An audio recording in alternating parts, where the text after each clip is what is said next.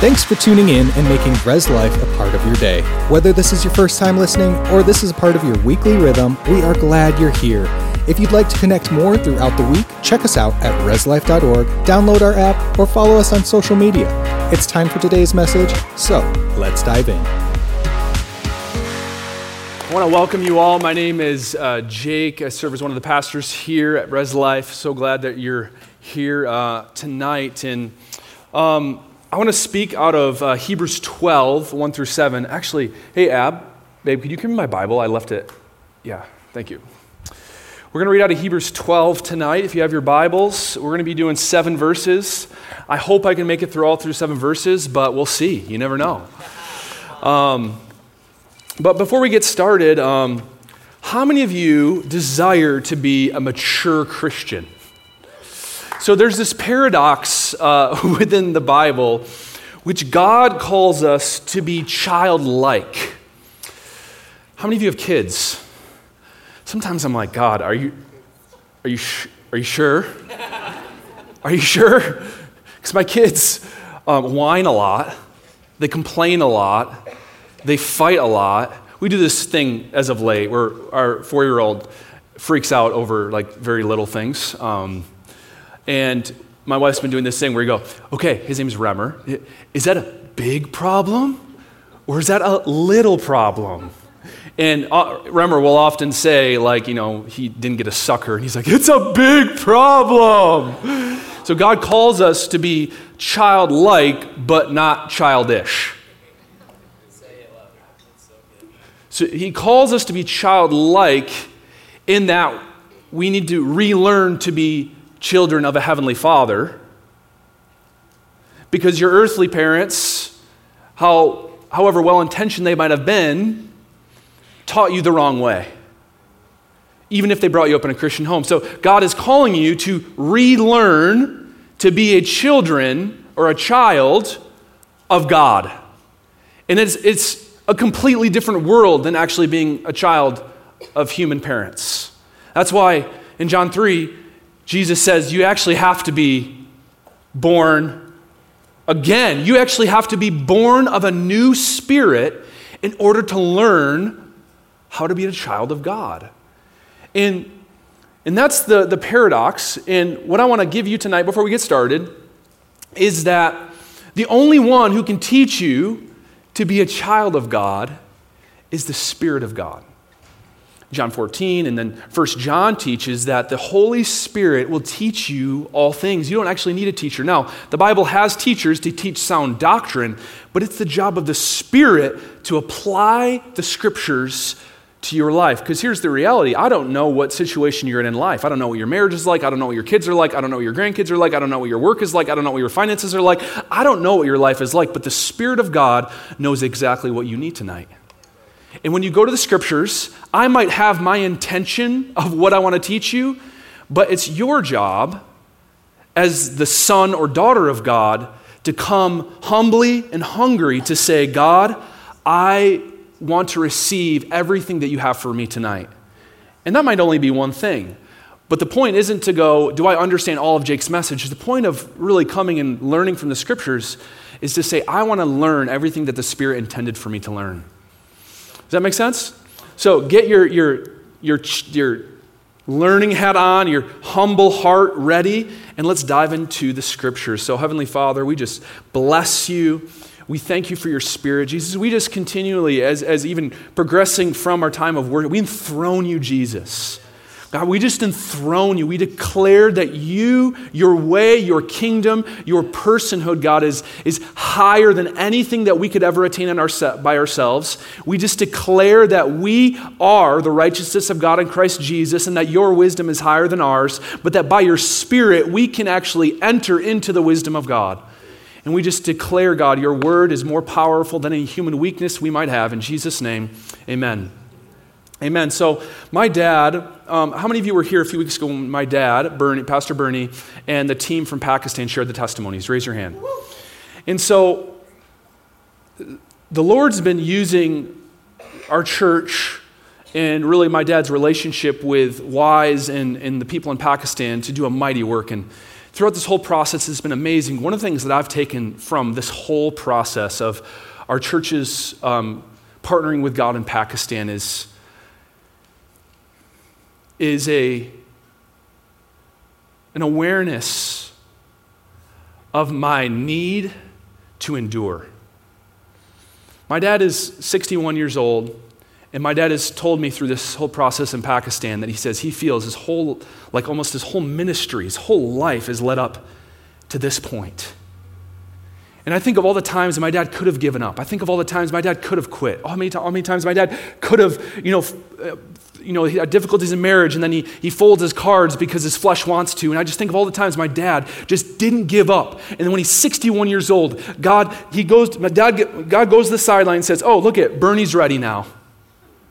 Let's send him." At 61 years old, and I'm sitting here going, God, I need to learn to endure. I need to learn to not give up. I need to learn to be faithful. I need to learn the way of Jesus, to endure hardship so that I don't fold, I don't quit, because God, I don't know when you're going to tap me on the shoulder for the pinnacle or the highlight of my assignment on this earth, but it might not be when I'm 30. I can't quit. I need to learn endurance. And so that's what we're going to jump into today. And it's in Hebrews 12, but I can't help but think of 2 Timothy 4, where Paul says, I fought the good fight, I have finished the race, I have kept the faith. And in a world where young people and even millennials and Gen Xers are deconstructing their faith and running away from the faith, I believe there is a parallel message for those of us who are faithful to Jesus to stick to the faith, to endure, to not give up, to double down on our love, to double down on our sacrifice, to double down on our commitment, to double down on everything that God is calling us to, because the times are evil, and as darkness increases, light will increase all the more. And so let's go to Hebrews 12, let's read this, and let's see what the Lord has for us tonight. Hebrews 12, 1 through 7. Therefore, since we are surrounded by so great a cloud of witnesses, let us also lay aside every weight and sin which clings so closely. And let us run with endurance the race that is set before us, looking to Jesus, the founder and perfecter of our faith, who for the joy that was set before him endured the cross, despising the shame, and is seated at the right hand of the throne of God. Consider him who endured from sinners such hostility against himself, so that you may not grow weary or faint-hearted. In your struggle against sin, you have not yet resisted to the point of shedding your blood. And have you forgotten the exhortation that addresses you as sons? But my son, do not regard lightly the discipline of the Lord, nor be weary when reproved by him. For the Lord disciplines the one he loves, and chastises every son whom he receives. It is for discipline that you have to endure. God is treating you as sons. For what son is there whom his father does not discipline? So that's our scripture for today. We're going to break it down. I have 4 things. There's probably more, but I kind of broke it down. 4 things we can learn about endurance. 4 things that we can learn about endurance through these 7 verses. Let's go to our first point. It's therefore, since we are surrounded by so great a cloud of witnesses. So, in order to understand what this means, you have to go to Hebrews 11. And so when you go to Hebrews 11, you read about the Hall of Faith. You've heard the Hall of Fame? This is the Hall of Faith. This speaks of Abraham. This speaks of Joseph. This speaks of David. This speaks of Moses. This speaks of Gideon and all the list of the heroes of the Christian faith. And it goes back to Hebrews 11, and then it says this verse at the end, or it says this statement at the end of Hebrews 11:30. And it says this verse that basically sums up and says, all these, though commended through their faith, so they all had faith. David had faith, Abraham had faith, Moses had faith. They are commended for their faith, did not receive what was promised, since God had provided something better for us. Basically, they had faith that God would send the Messiah, but they never saw it. They had faith in God, but they never fully saw the fulfillment of the promise, which was the Messiah, Jesus. So all these people had faith, and they're all with God in heaven now. And then he's speaking to us, all of us who are enduring hardship, enduring this world, loving Jesus and loving neighbor and working our sanctification out. And he's saying, therefore, since we are surrounded by this witness, think of the hundreds of millions, if not billions of Christians that are in the presence of Jesus right now. And he gives us this picture. I love football. I love Michigan, okay? Don't talk to me about the sign stealing, okay? I don't want to hear it, okay? But I see the big house, and I'm thinking of the 100,000 people and watching the game, and I'm just thinking about us living our lives and all of the hundreds of millions and the ancient saints of old watching us, cheering us on, saying, if we were waiting for the day that you are living in. David is looking at you saying, I saw that day by faith, but I didn't see it with my eyes. I saw the day where God would come and live in and among his people, not in a tabernacle or a tent. David, I said, Abraham saw it, but he never saw it. And here's my first point, is that we are living in the best time in all of human history. In order to endure, you need to have a revelation that you are living in the best time of all of human history. Joel 12 prophesied that God would pour out his Spirit on all flesh. Acts 2:28 talks about how God now has poured out his Spirit on all flesh. And the Spirit of God is poured out. We have full access. There is nothing that God is withholding from humanity. He had given his Son. He's resurrected. He will return. And in the meantime, he's given us his Spirit as a deposit and a guarantee. And he says, you can have as much as me as you want. But you got to give up yourself. You can have as much of the nature of the perfection of God as you want in this world, but it requires, as Jesus says, for us to pick up our cross, to deny ourselves, and to follow Jesus. We, my friends, are living in the best time in all of human history. It says that in 1 Peter 1 says the prophets of old looked for this day. In Matthew 11 it says that Jesus says that John the Baptist is the greatest ever who's ever came, but the least in the kingdom of God, meaning you and I because we have the Spirit, is greater than John the Baptist. We are living in a world that is far greater than the disciples lived in when they were walking with Jesus. Some of you are like, but Jesus walked on water. But you don't understand. They didn't have the indwelling, the moving in of the Spirit that you and I have. And the devil would love to convince you that you are missing something. He would love to convince a church that they're powerless and weak, and to pray to God that God brings the rapture so they can get out of here. To hell with the world and to heaven with me. But that's not God's message. God's message is heaven is here. Go give all the world heaven. His message is the Spirit of God is here. God has broken every curse. Everyone who's oppressed can be free. Everything is on the table. Come and eat, but you must die. Oh, we don't like that must die part. We want to have it all. The thing is that you think that you keeping you is good for you. It's killing you. You doing you is the thing that got you in the situation that you're in. And the only thing that can get you out of the thing that you're in is by coming to the cross, to forfeiting all of your idols, all of your comfort mechanisms, and to say, God, I trust you. So let's keep going. Since we are surrounded by such a great cloud of witnesses, people cheering us on, we're living in the best time in all of human history. You need that perspective to endure, friends. Because the devil will tell you this is the worst time in human history. It's the end of days. There's wars and there's diseases and there's viruses and this is unprecedented times. And while God's saying this is the best time to be alive ever. What are you talking about? There's always been wars. There's always been viruses. There's always been death. But the human hasn't always had the indwelling of the Spirit. Oh, my friends, the thing that we're not grasping is that Christ is among us. Oh, and there's so much endurance in his presence. Let's keep moving. I told you I might not make it through all 7 verses. We're going to try. So the second thing that we need, 4 things we can learn about endurance, is to take sin seriously. I mean, some of you aren't going to like me for this point, but I got to, If I don't offend you every so often, then I'm not a true preacher. You know what I'm talking about? So it says this in Hebrews 12:1. It says, let us lay aside every weight and sin which clings so closely. Now, weight is something that weighs you down. He's giving you imagery of a race. You're running a race, to run the race that is set before you, to live the life that God has given you. Stop comparing yourself. You have a race. You don't have your neighbor's race. You don't have your sibling's race. You don't have your boss's race. You don't have anyone else's race. You have your race. Run your race. Okay? And he says now, strip off the weight. Now, there's a lot of things we can describe or maybe categorize as weight. The thing that I felt I was supposed to share tonight is the weight of the love of money. Matthew 6, 19 through 24 says, "Do not lay up for yourselves treasures on earth where moth and rust destroy, where thieves break in and steal.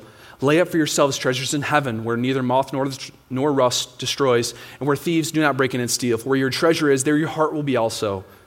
The eye is the lamp of the body, so if your eye is healthy, your whole body will be full of light. But if your eye is bad, your whole body will be full of darkness. If the light in you is darkness, then how great is that darkness?" So what he's saying is your focus matters. Where your treasure is, what you love, that's the thing that's going to fuel you. It's going to give light to you. Okay? What you love illuminates. But if the thing that you love is darkness, then how great is the darkness within you? And what he's saying is, and right after verse 24, as we read in context, no one can serve two masters, for either you will hate the one or love the other, or you will be devoted to one and despise the other. You cannot serve both God and money. What is he saying? If you love money, the light will turn into darkness and you'll be deceived. Now, is money evil? No, the love of money is the root of all evil. Money is not evil, it's neutral. But if you love money more than you trust God, then your life will be full of darkness, deception, confusion, sin, anxiety.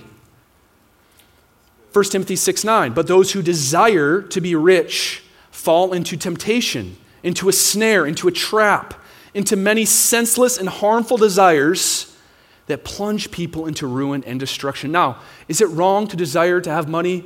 No. But what Paul is warning us here is he's saying, if you desire money, you better be careful.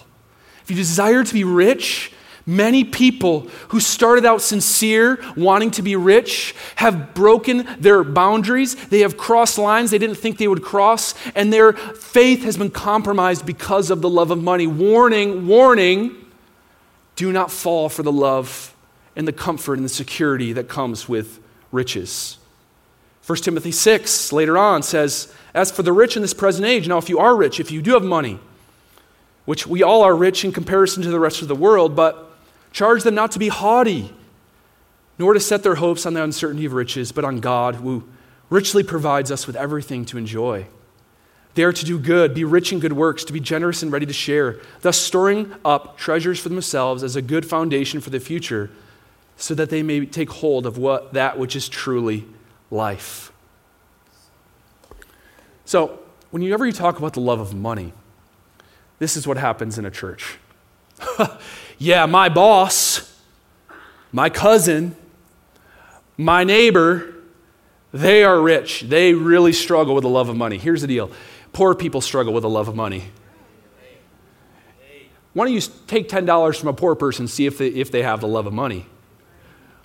Why don't you put a poor person or somebody who doesn't have a ton of money in a financial situation, see how much they love money?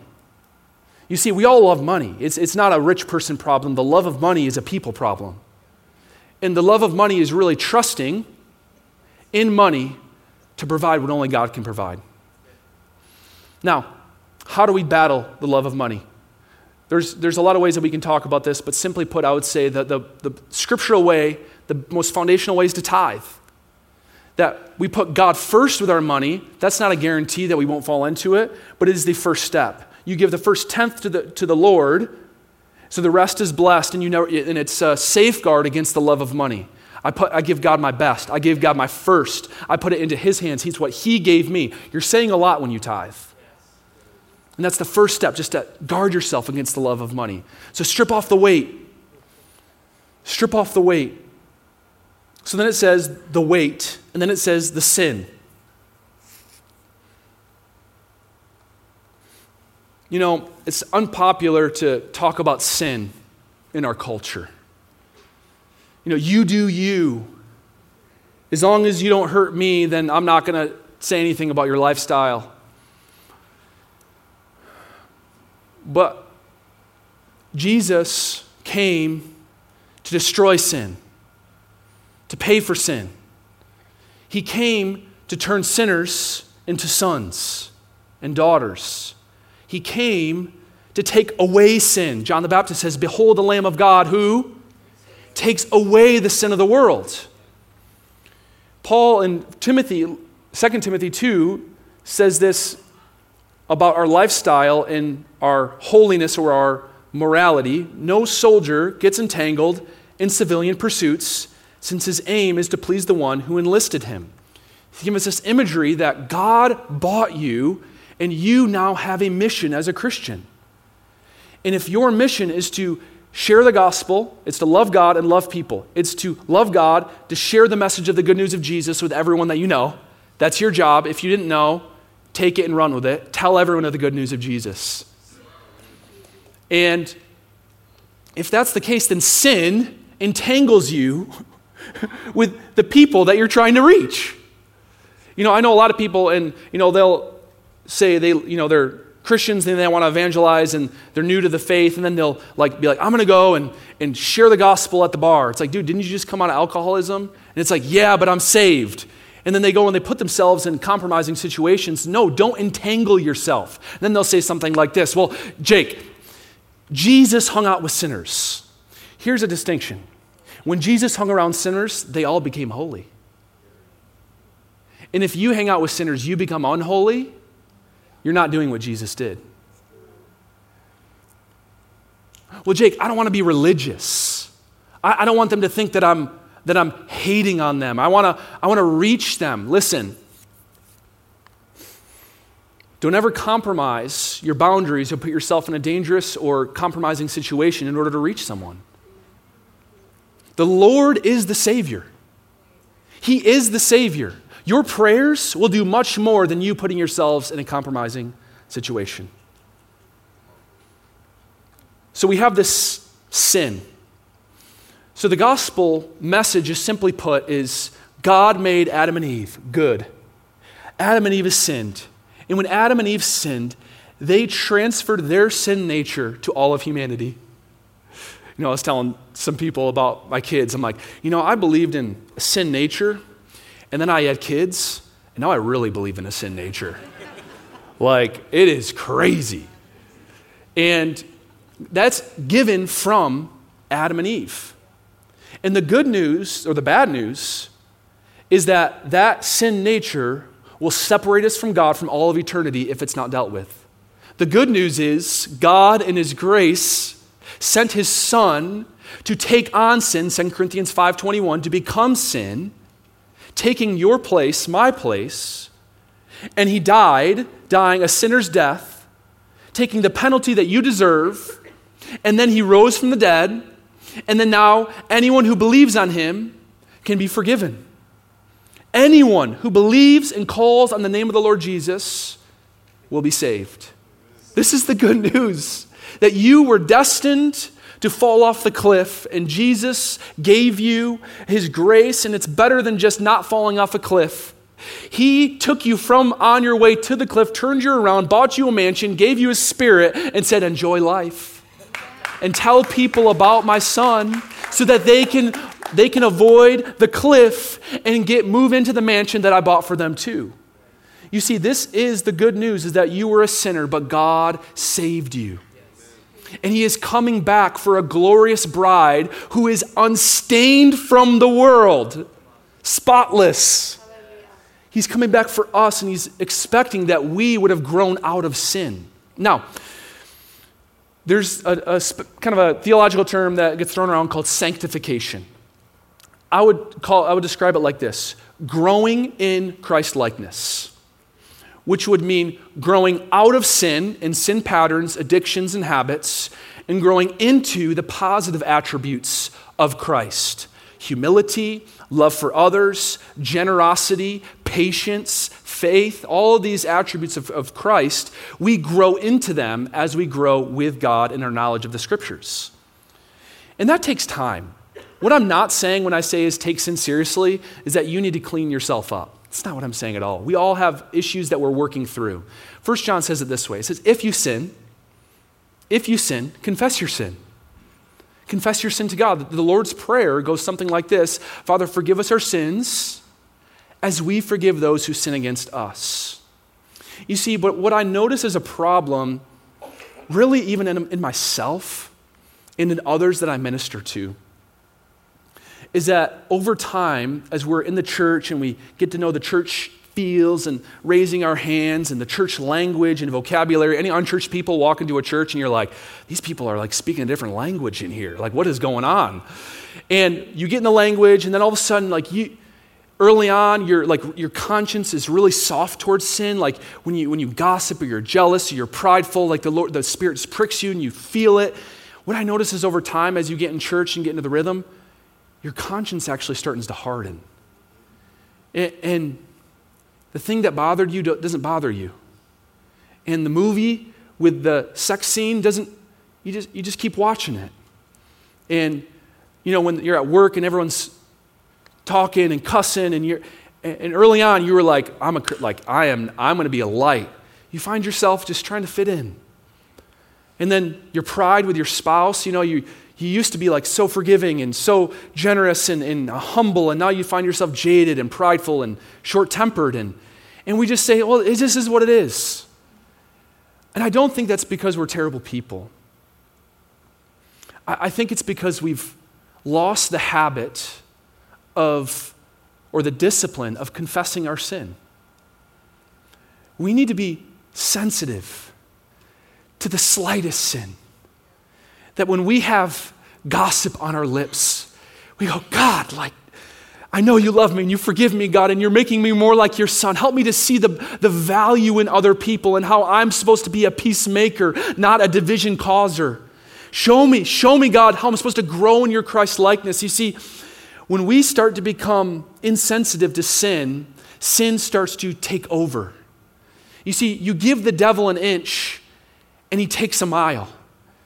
You see, the reason why we're supposed to be sensitive and confess our sin often is not so that we feel like we're sinners, because you're not a sinner, you're a saint, you're a son, you're a daughter, you're the righteousness of God in Christ Jesus. But if you take that for granted, you'll find yourself claiming the attributes of a son while you're living as an orphan. Does this make sense? You say you're living one way, but your inner life is completely different than what you're claiming is true. And that comes when we don't take sin seriously. When we become insensitive to the love of money, to pride, to ego, to short-temperedness, to lust, there's so many sins. Just read 1 Corinthians 6 and you'll see this long list of sins, right?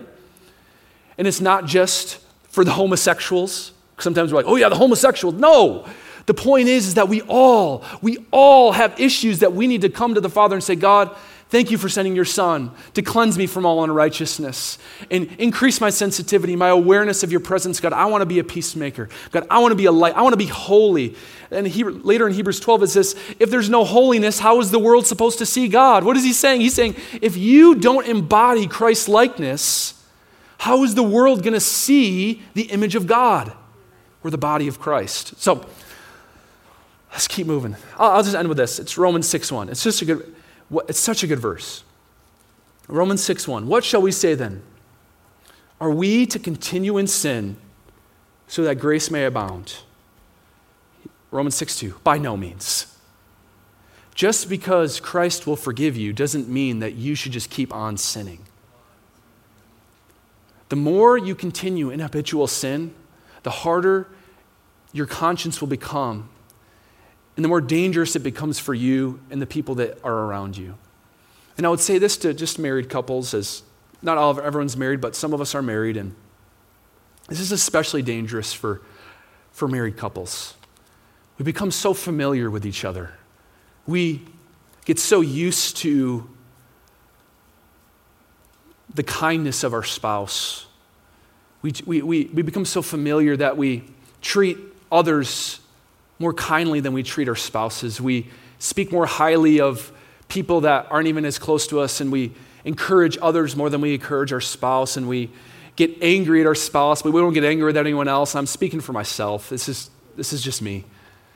Maybe it's you too. And just often what I found is if I take that seriously, often it'll spread to other areas of my life. Like if I really focus on my wife, like loving her and being patient with her and embodying the love of Christ, it hits other areas almost automatically.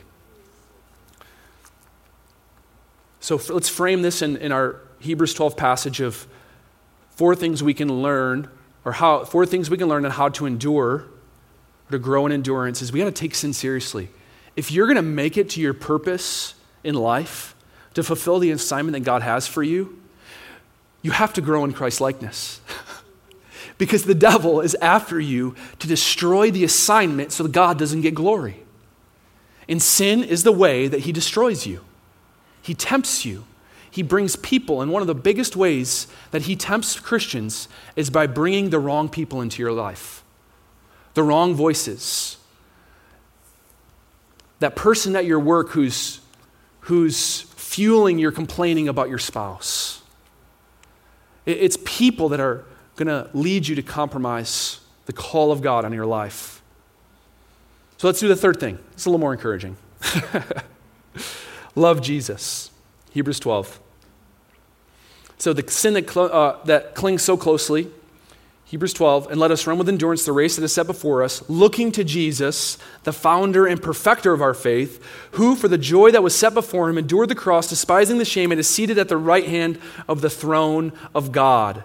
Verse 3, consider him who endured from sinners such hostility against himself, so that you may not grow weary or faint-hearted. Love Jesus. It says this, fix your eyes. Fix your eyes. It's beautiful language, but it can be confusing because you can't see Jesus. You see, Jesus is enthroned at the right hand of the Father, and you can't see him, but Paul is saying, fix your eyes on him. And then later in verse 3, he says, consider him. So what is he getting at us? So if you're going to endure, run the race that's set before you, your mind has to be constantly being fixated in considering Christ. And this is a rhythm that if you don't have, you will not endure. It says, fix your eyes on Jesus, fix your attention, think about the author and perfecter of your faith. What does it mean by author?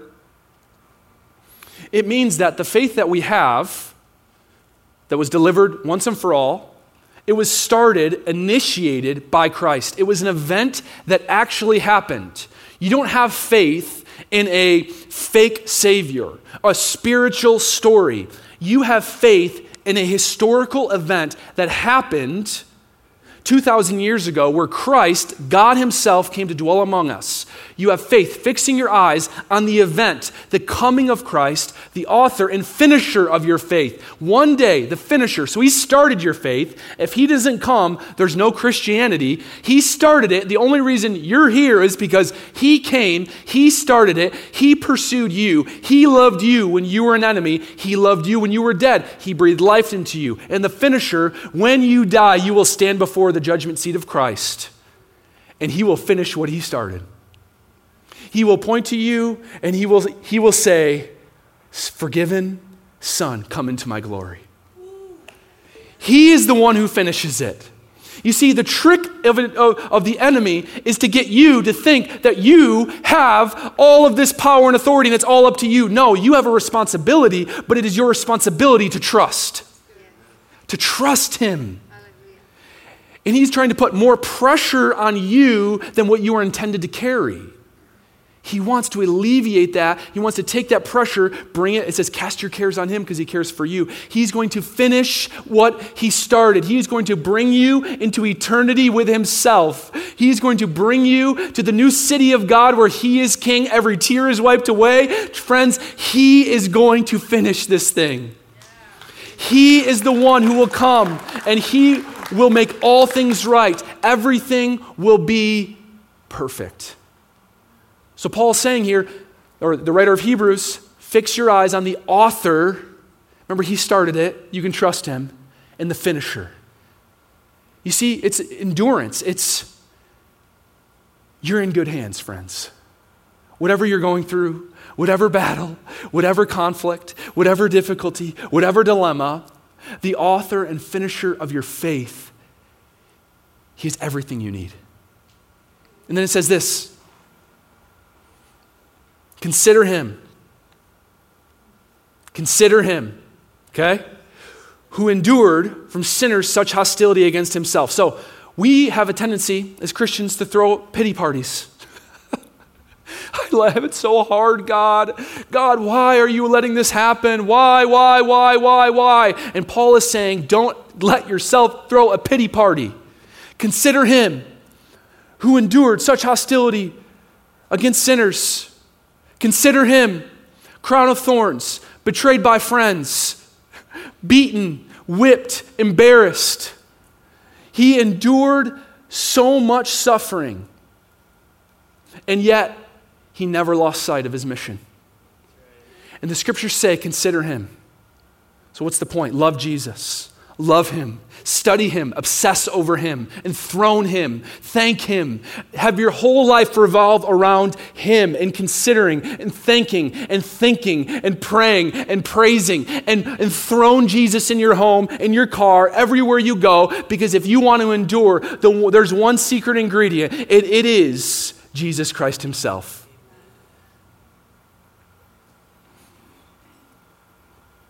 God wants to help you in whatever situation you're in. But the greatest and most enduring help that you can ever get is faith in the presence of Jesus with you. So trust in him. Love Jesus. You know, in Matthew 22, the Lord gives us the greatest commandment. He says, love the Lord your God with all your heart, soul, mind, and strength. The second is like it, love your neighbor as you love yourself. What I've noticed in American culture, specifically in American Christianity, is I like to call it, it's the forgotten command. Most people, even though they know the greatest commandment is to love God, they actually think the greatest command is to love other people. I want to love my neighbor. I want to love this group. I want to love this person. I'm going to love here. I'm going to go serve here. I'm going to go serve here. And they go through their whole life being the Martha, loving other people, when God's greatest commandment is to be Mary. It's to love Jesus. Love him with affection.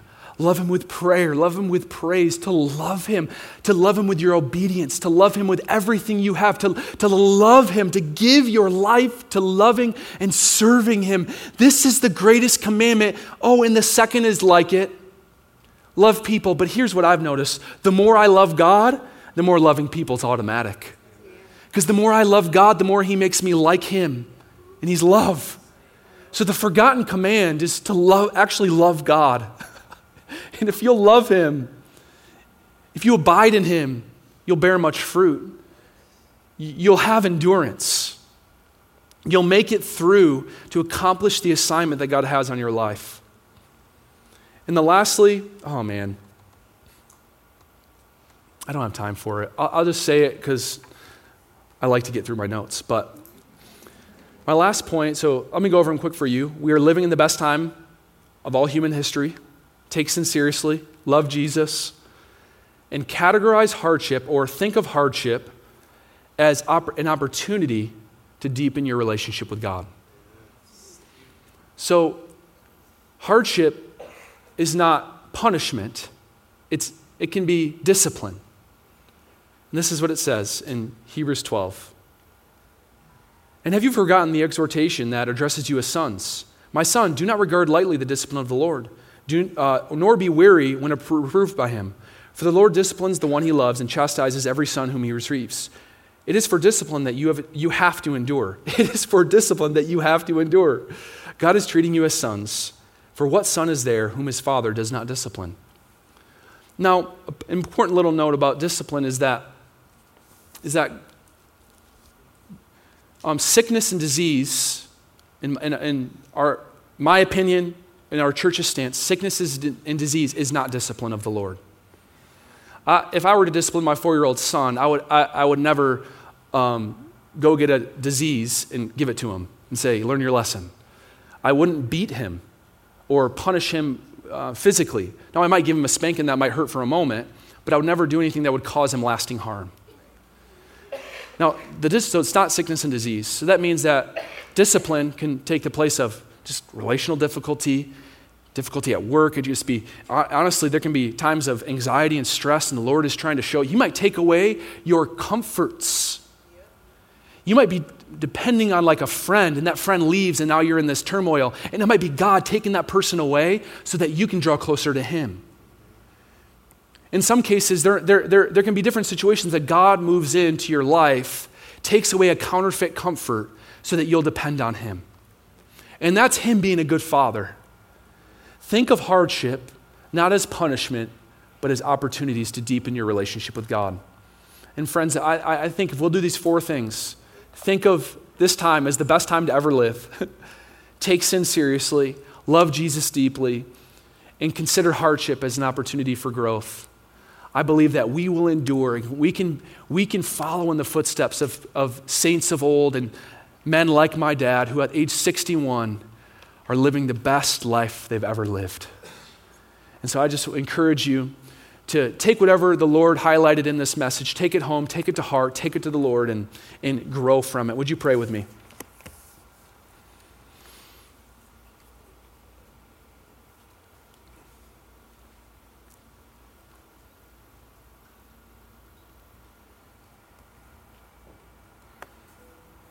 There are a lot of misconceptions about the nature of God.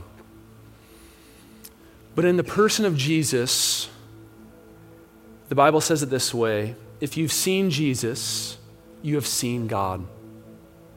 So the scriptures, or the Bible's account of Jesus, is a perfect representation of who God is. In fact, the scriptures declare that Jesus is God. And what we see in Jesus, He says, I did not come for the healthy, I came for the sick. He didn't come for those that were perfect and had their lives together. He came for those who recognize that they have sinned and that they need a Savior. He came for those that have grown up in traumatic homes and have had traumatic lives and lives full of sin, and they're at the end of their rope and not knowing where to go. He came for those people to show you love and to offer you forgiveness if you'll believe, repent, and follow Jesus. You see, it's a free gift of grace, but it does require us to submit, to turn from our old ways and to trust Him. And if that's you, maybe you're far from God, maybe you've been close to God and now you're coming back and you're attempting, maybe you are at the end of your rope and you're desperately crying out to God. His love and grace and forgiveness is here. We're going to say a prayer, and if you want to get right with God, if you want to tonight know that you're forgiven, we're going to say a prayer, and everyone's going to repeat it. Just mean it from your heart. Pray it directly to God as you repeat this prayer after me. Say, Heavenly Father, thank you for loving me in all of my sin. I believe that Jesus died on the cross for my sin, and that His blood paid the penalty for all of my mistakes. I give you my life. I believe that Jesus rose from the dead, conquering sin and death. From this day forward, I give you my life. This is my favorite part. If that's you and you mean this. I receive your eternal life. Don't repeat this part. Think about this if you're praying this for real. You're never going to die. When you receive forgiveness from Christ, it's a guarantee that you will live forever with Him. And that eternal life starts today. If you prayed that prayer and you meant it, on the count of 3, I just want you to raise your hand. I just want to pray with you one last time. If that's you and you prayed that for real, on the count of 3, just raise your hand. 1, 2, 3. Raise it up. I just want to pray with you. I see that hand. Anyone else? I see that hand. I'm just going to pray for you guys one more time. Holy Spirit, I just thank you for your presence here. I just thank you for your power. Thank you for your love. And I pray that in the name of Jesus, every spirit of oppression gets off their bodies and off their backs and off them right now. I pray that anything that's been hindering them, I pray that it breaks right now in the name of Jesus. I pray, God, that they would feel the embrace and love of Jesus Christ, God. And I pray against any attack of the enemy this week, God, that this week will be a week like they've never had, that they will see you, feel you, notice you, and that, God, that from this day forward, their world will be in color when before it was black and white. I just pray that your power and grace would overwhelm them and transform them into a new person. In Jesus' name, amen. Thanks for listening. We hope you've been encouraged by this message. For more information, if you're in need of prayer or just want to connect with the community, go to reslife.org, follow us on social media, or email us anytime at reslife@reslife.org. We hope you have a blessed day, and we will see you again soon.